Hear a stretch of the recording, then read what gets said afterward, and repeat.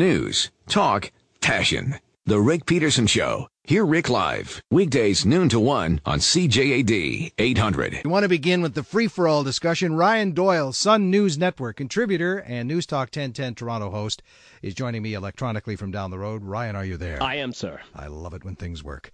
Dan Delmar, managing partner, Provacateur Communications, host of Delmar and Dwivedi, Sundays at 1, right here in my face, so I know you're there, sir. Hello. Is the government, for crying out loud, taking the environment seriously? We pay taxes for environmental protection. We say, as those who go to the polls and elect these idiots, that we want the issue to be taken seriously, and yet the city at the municipal level in Point Claire dropped the ball. The mayor even said so. Communication problem there. They didn't get word out to citizens about a serious problem. When it comes to the province, the ultimatum, that midnight moment of decision, is now moved till 10:25 tomorrow. We'll give you another chance to get this stuff out of here. Clearly, to me, they're not taking it seriously enough, and as taxpayers, we're not getting bang for our buck at all. Dan Delmar. First of all, I want to address the midnight press conference last night, which was very bizarre. Well, that was the limit. It was supposed to happen as of midnight. Yeah, I know, but to sort of call a press conference for midnight, it strikes me as a bit of showboating, and also it could cause a panic. So that's kind of a weird thing. But on the broader question, Quebec does tend to be very strict when it comes to environmental regulations. I think this would be an exception to that. We thought so until today. It's pretty shocking because when you see the aerial footage, you can see these basins and this sort of decrepit industrial area in Point Claire, and a few feet away there's a fence, and then people's backyards, there's a pool there, and where presumably kids are going to play. It's actually quite scary, and if in fact they are guilty of illegally storing PCBs, then they should be punished to the full extent of the law. And I think that typically Quebec takes this thing seriously. I would hope they're going to take this just as seriously, because this is a pretty scary scenario. And when media went to interview whatever schmo was in charge over there, it's clear he had no concept of how dangerous this situation was. He said, well, there's nothing, there's no flammable materials around there, and there's no fire. Well, I mean, fires can start at any time. That's why they're fires. That's why they're accidents. And of course, there's mischief. People can easily access that site before the security was there and get up to no good. This is a moral question as well. They are putting their neighbors' families in jeopardy if the allegations are true. Ryan, I just cannot get over how the bureaucratic, setup on this thing, and a ministry, and so much money and budget goes toward environment now, and that this is the way this is being handled. Yeah, nothing says we're serious quite like the floating deadline. I mean, if you put a deadline in, a line in the sand, if you will, then you have to stick to that, because otherwise you're basically saying, well, we don't really care about the problem. I mean, that's the message, whether you would mean to or not, that you're delivering to people. I think overall, if this company is found to be illegally storing these items, or at the very least, we know that the items exist there, the PCBs exist there, their assets should be seized. There should be mechanisms in place for the government to go after the company's assets, have those assets seized, and have them sold off so that they're the ones on the hook and ultimately responsible. The fact that the taxpayer should be paying a dollar towards this is a slap in the face. I mean, go after these companies that think that they can use your backyard as a dumping ground. Yeah, well, apparently that was all supposed to happen as of midnight, and now 10:25 tomorrow, and apparently that's the last warning. What 10:25? Who came up with that arbitrary time? Lawyers know. And the midnight, was it a showdown in the Wild West? You have until midnight. Well, that's usually noon. I don't get any of these deadlines except for the fact that they're not being respected, and it's a joke at this point. Smokescreen is what all this is. Do we care if our politicians once smoked pot? Trudeau, Mulcair, listen to this. I was asked that question for the first time as an elected official more than a decade ago, and I answered very truthfully that the answer was yes. But that does go back decades to another time. Rob Ford, lots of it, apparently, and yesterday the Ontario Premier, but not since her children were born. Hypocrites in positions of power doing something illegal and not doing something about it to change it. Doesn't seem right to me. In Trudeau's case, even voting on minimum sentences, that's very hypocritical. People go to jail for it. Police die to enforce the law. They use in a position now where they could change things, and now it only comes to light, apparently, when they want to look cool enough to get votes and not actually do something about it. Dan, how do you see this? I think people are jumping on the bandwagon. I think that's really clear. Normally, I would sort of despise that type of bandwagon politics, but I think we're getting to a place where this is becoming constructive in Canada, and I think this is all Justin Trudeau got the ball rolling, and he deserves credit for that, because this is a debate that has been buried by the Conservatives for many years. They believe that marijuana is, going back to the old reefer madness propaganda films, this is something that is going to be a blight on society. We got to lock everyone up. The distributors, if you have 6 pot plants in your house, you're a drug trafficker, according to the Conservatives, and should be punished as one. It gets really quite silly. I think they're out of touch with most Canadians. They're out of touch with the fact that about a third of us have smoked pot at some point recently, and it's time that the laws catch up to that, and it's time to release the people who are in jail for marijuana crimes, because we're going back to the 20s and the prohibition of alcohol in the States. We're seeing the exact same hysteria now. Prohibition does not work. Marijuana is safe comparative to alcohol and cigarettes and other drugs, and it's about time that free-thinking adults, I have to emphasize adults, should be able to make their own decisions about what they consume. I think if we go back to the actual question here, though, it has to do with context and type of confession. And I mean, that's really how this breaks down. If you look at Justin Trudeau, if you look at the context in what he said, well, he's admitted to smoking dope while he was voting things the other way, and that to me is hypocritical, so he should be called on the carpet for that. I also don't for a second believe he only smoked it 6 times, 5 of which were with Mark Emery, the prominent pot activist, and once was at a pool party. I'm sorry, if those are the 6 times you can remember, then we've got a bit of a problem with the numbers. That said, when it comes to somebody like Rob Ford, I don't think you can say as the mayor of the city you smoked it a lot and not really provide a timeline as to whether or not you're still currently smoking it. Was it last week that you were smoking it? I think the other two, when it comes to Thomas Mulcair and Kathleen Wynne, the Premier of Ontario, listen, they're believable. They seem sincere when they say what they say. They smoked it a couple of years ago or decades ago in Kathleen Wynne's case. That doesn't seem to be insincere, and I don't think she's doing it for points. So I think they have got to be very careful in the way they answer it. And the next question these politicians are going to have to ask answer is where they got the weed. Did they buy the weed themselves? Because that's a different issue. And the other thing that seems to be starting to develop in this thing is that some are looking at Harper as perhaps not being entirely honest by not coming forward and saying that he has, when I think he has never. And I have no problem in believing or accepting that. I know people like that. I'm one of them. When it's being passed around, I said no as a kid a long time. I'm just not into it. I don't feel I need it, and I think he'd be one of those. I said no as a kid, too. The first time I smoked marijuana, I was 21 or 22 years old, and I think that was a good way to go, because I think it's not good for teenagers and developing brains.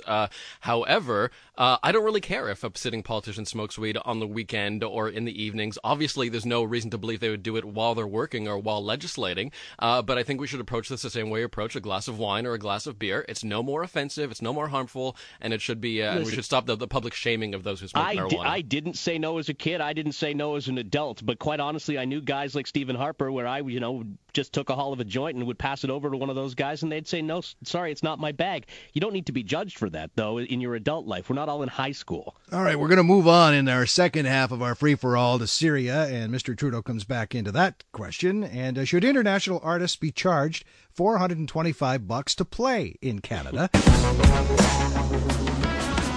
Maybe someone says in a text on our first discussion here when it comes to the environment and how seriously the government actually takes this issue with an extended deadline again in Pointe-Claire. Maybe they're taking time to check if the PCB transformers belong to Hydro-Quebec. They may have in the past or something. I mean, there was a big change over in the province. I don't think that's the big issue. And another texter says, ha, ha, ha. Someone once said it takes the government 10 minutes to spot an English sign, but it takes a year or a decade to spot an environmental disaster. What a joke, says Christos. Let's move on, because when it comes to Syria, there seems to be a hold. First of all, I have not made a decision. I have gotten options from our military.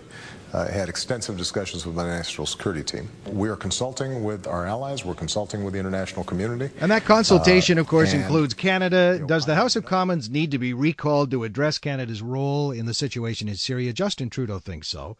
I don't think we need to recall the government at this point. What do you think, Dan? I actually agree with Mr. Trudeau on this one. I think whenever you take military action, I think you should have the support of the House before you do that. I think that's only logical. This is a serious intervention if we decide to go ahead with this. In my opinion, something that's becoming necessary, at least on some level, so that Syria stops gassing and killing their own people. But I think we do require their approval of the House, yes, because if Canadians don't want us to go into that fight, then we shouldn't go. What do you think? Well, I think the question has to become whether or not we're going into that fight, and I think maybe Justin Trudeau needs to turn on his nightly newscast to figure out the fact that we're probably going to be in a political role more than we are going to be in a military role. We will support the likes of France, the UK, and the United States in their military endeavor, but they're going to need us to give this mission credence. That's not to say you're going to see Canadian boots on the ground or even Canadian warships out there fighting this fight, because quite frankly, if you've listened to what the president has said and others have said in the military community, this is going to be a strike that is going to be using tools that Canada simply doesn't have. So getting the House of Commons back together would be nothing more than an exercise in political theater. Our military will be involved if Justin, and he would like to see us helping the people of Syria, and in aid, you can't send aid in any way, shape, or form without protecting that aid. And the military has to be there, guns drawn, in this case, to actually help protect those people, help the people. So I think there will be a military involvement eventually, but at that point, that's when we need to all talk about it, and there has to be a debate throughout the House, a free debate. Yeah, and I mean, Canada has done a great job in the past. I mean, when we think of the idea of boots on the ground, that really hasn't been our role over the last little while, at least in the situations in Libya and in Mali. I mean, in Libya, we used our air force and our air power more than we did in other conflicts. And, of course, in Mali, we had, the opportunity to move troops to and from, not our own troops, but equipment as well. We'll probably be in that capacity. And when that time comes, let's have the conversation about it. And Afghanistan, UN, and all UN That's right. supported actions. Right, and this, I mean, whether this is NATO or another, or just us supporting, other government actions, I think the fact that we're supporting the bombing of another country is worthy of debate. I support actions against Syria in this case because, like I said, they're killing their own people by the hundreds. But there's nothing wrong with having this debate in the House of Commons. This is just significant. More than showmanship from Mr. Trudeau. That's what he's doing here. He wants to be part of the big boy conversation, so he wants everybody to come back so we can hear how poetic he can be about something he'll likely agree with in the end anyway. That's what it comes down to, Dan. Nothing more. I think getting involved or supporting the bombing of another country is a big deal and worthy of debate. Well, we'll all agree on that. It's worthy of debate. Should international artists be charged $425 to play in Canada? Apparently, this has quietly come into effect as of July 31st. It's an additional $275. Also additional is that it's per person, per artist, not just the band anymore. And, of course, those who promote concerts and, say, some of the restaurants and coffee shops and bars, they feel this is going to be the end of the industry. They don't like it. They've got a petition that started. But I will point out that it costs Canadians a fee, a little more than that, to be honest, to work in the U.S., and that we're actually catching up. And this isn't such a bad idea. What do you think, Ryan? I think it's a little petty on the part of our government. I never like it when they decide to put these things in quietly without public consultation and about a conversation with people. I mean, honestly, if you think about the coffee shops and the small venues, we've got a lot around Toronto. I know you've got a lot around Montreal. If they can't afford to pay them and they're going to have to shut the doors on a lot of these concerts, then Canadian people lose out at the end of it all. And if the government's going to be petty with this, at least be petty out loud so that we can have a debate about it. It cost me twice this much to get my permission to work in the States as a performer. Dan? And you should have a beef with America on that, and I have a beef with the Conservatives on this. It's nothing short of disastrous for the music scene here in Montreal. A lot of bands, a lot of indie acts, essentially, when they're done as it is here, they go home and they're sort of breaking even at this point, right? They can barely sort of afford to pay for the basic necessities to come to Montreal, and now we're going to add the $425.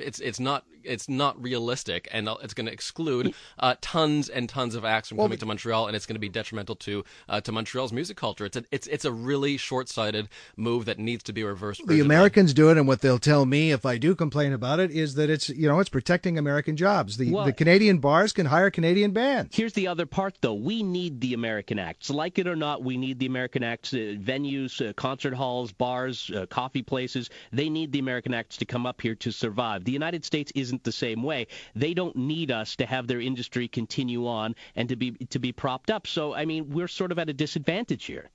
Well, we'll leave it at that. Wait a minute. You had one more thing to add to this performance? I think these kind of cultural exchanges across countries all around the world should be tax-free.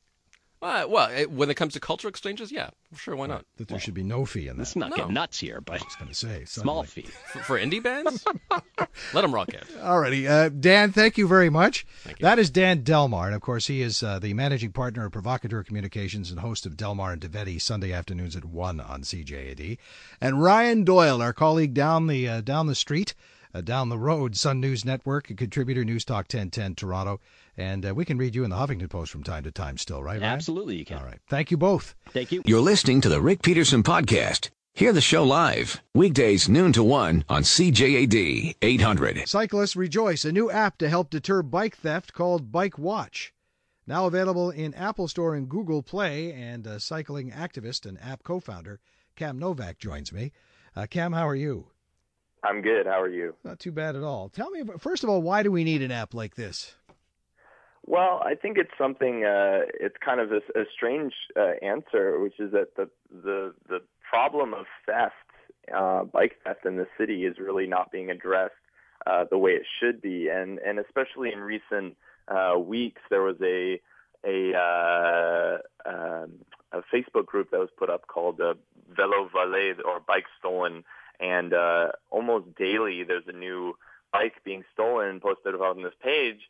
And it seems like the city hasn't really reacted to this problem. And over the years, I've never really seen an increase in action towards it. So it's really just a user response, or a citizen response to an ongoing problem that, quite frankly, is just not being dealt with.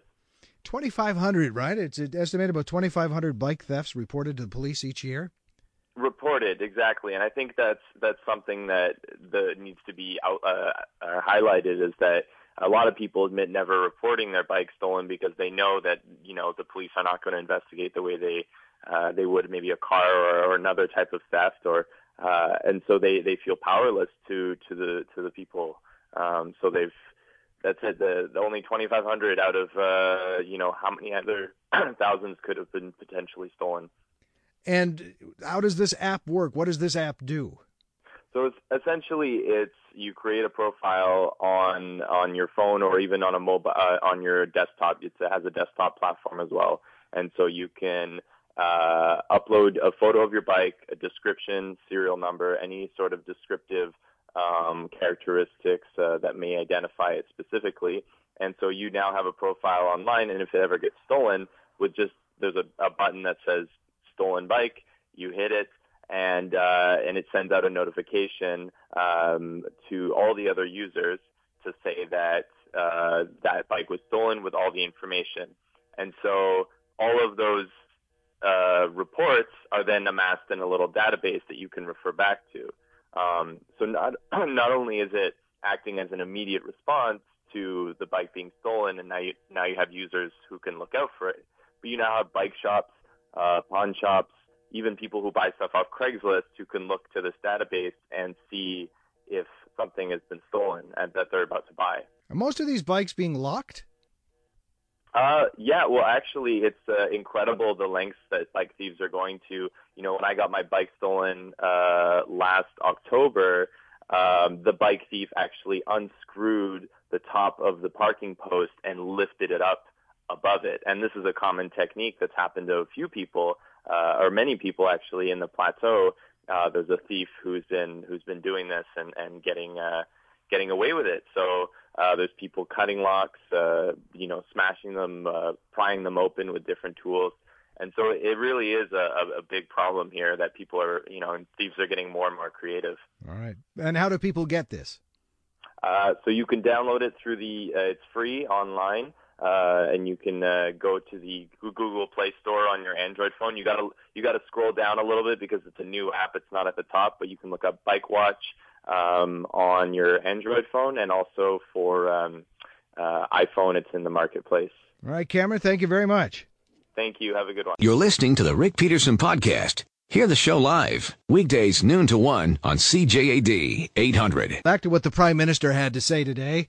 And Paul Gillespie, the founding member of KINSA, who is deeply committed to finding, rescuing, and healing child victims, reacting to what the Prime Minister had to say about tougher, not sentences, but at least those who harm our children sexually, consecutive sentences being talked about now for each child that they victimize, and the government also looking to ensure that the spouse of a person charged with child pornography offenses could be obliged to testify in court. Paul, thank you for your time again. Your reaction to this today? I like the direction that the government's moving in regards to more so respecting victims who are, when an offender has multiple victims and pleads guilty to one with some kind of a minimum sentence and the rest are rolled into it, it really belittles the horrors that they've gone through. So the concept of consecutive sentencing, recognizing the importance to each victim and what they've gone through, I think it's a great idea, and I laud their efforts.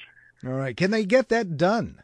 We're in a land of not consecutive sentences, but, I'm trying to think of the word now, but they all run together. Well, I think it's going to be hard for people on the other side of this argument to stand up and on one hand say that we want serious sentences, but we don't want consecutive sentences. It just doesn't seem fair.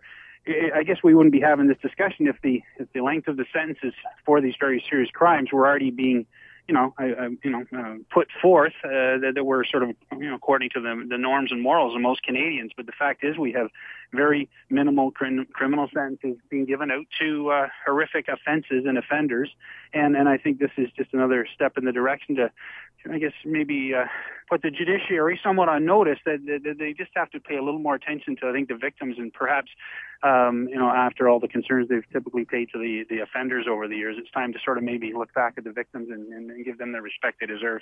We're speaking with Paul Gillespie, President, CEO of Kids Internet Safety Alliance, former police officer who led the child exploitation section of the Toronto Police Service Sex Crimes Unit. And the government also, Paul, looking into ensure that the spouse of a person charged with child porn offenses could be obliged to testify in court against their spouse. Yeah, and again, something I agree with under the circumstances. These are very unique circumstances that involve crimes against children. Typically, the victims almost always know the offenders. A lot of times it comes down to one word against the other. And then the offenders themselves, when they have child pornography and these horrific images, they store them on home computers. And often it's very difficult to find where they are or corroborate that they have them, but they've hidden them so well the police can't find them. So my personal opinion is I think this is vital. It's very important, and it will, again, I think, tip the balance back toward the middle so that the victims will, if those brave victims who come forward after this abuse will have a better chance to, have the offender punished and convicted and punished for what they deserve. All right. So since 2006, we've had a few conversations, you and I, about better protecting our children and what the government's been doing to do that. What else could they be doing?